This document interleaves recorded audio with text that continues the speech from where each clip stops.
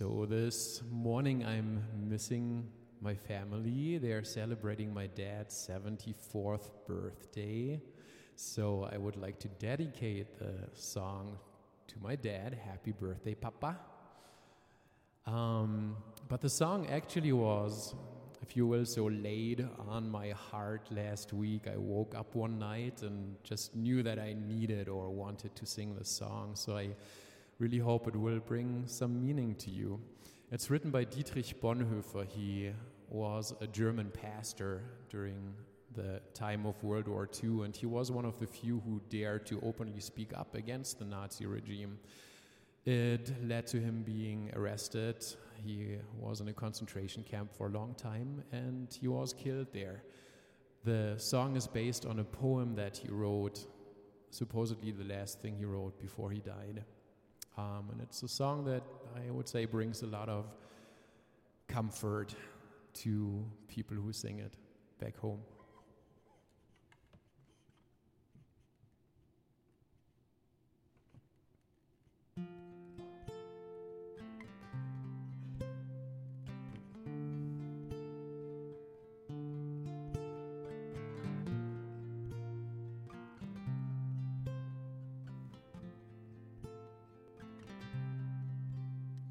Von guten Mächten treu und still umgeben,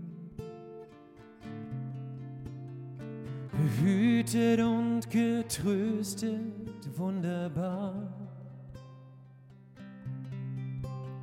So will ich diese Tage mit euch leben und mit euch gehen in ein neues Jahr.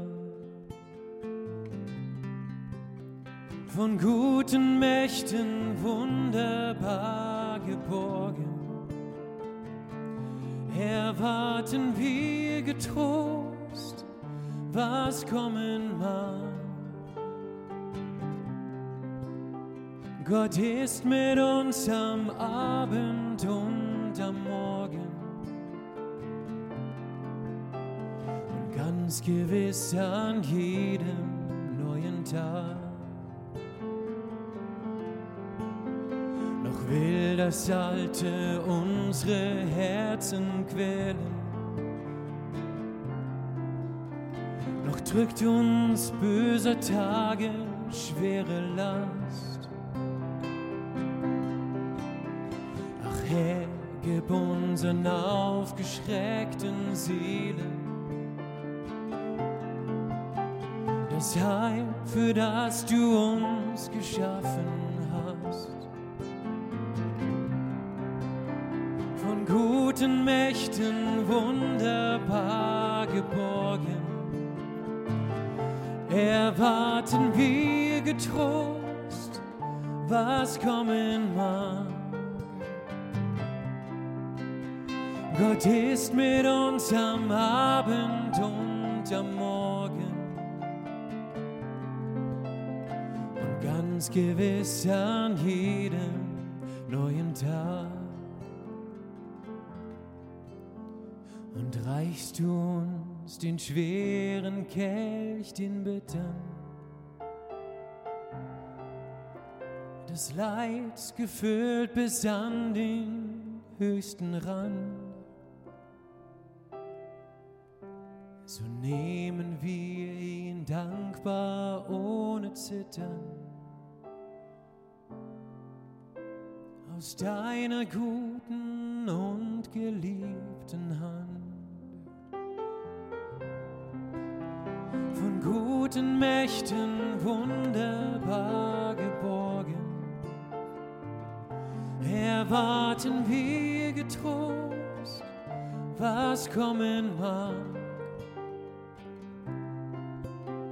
Gott ist mit uns am Abend und am Morgen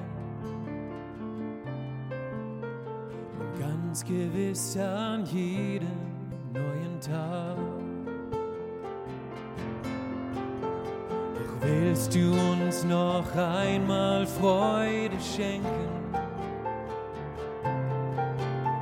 an dieser Welt und ihren Sonnenglanz? dann wollen wir des Vergangenen gedenken. Und dann gehört dir unser Leben ganz. Von guten Mächten wunderbar geborgen, erwarten wir getrost, was kommen mag. Gott ist mit uns am Abend und am Morgen und ganz gewiss an jedem neuen Tag. Und ganz gewiss an jedem neuen Tag.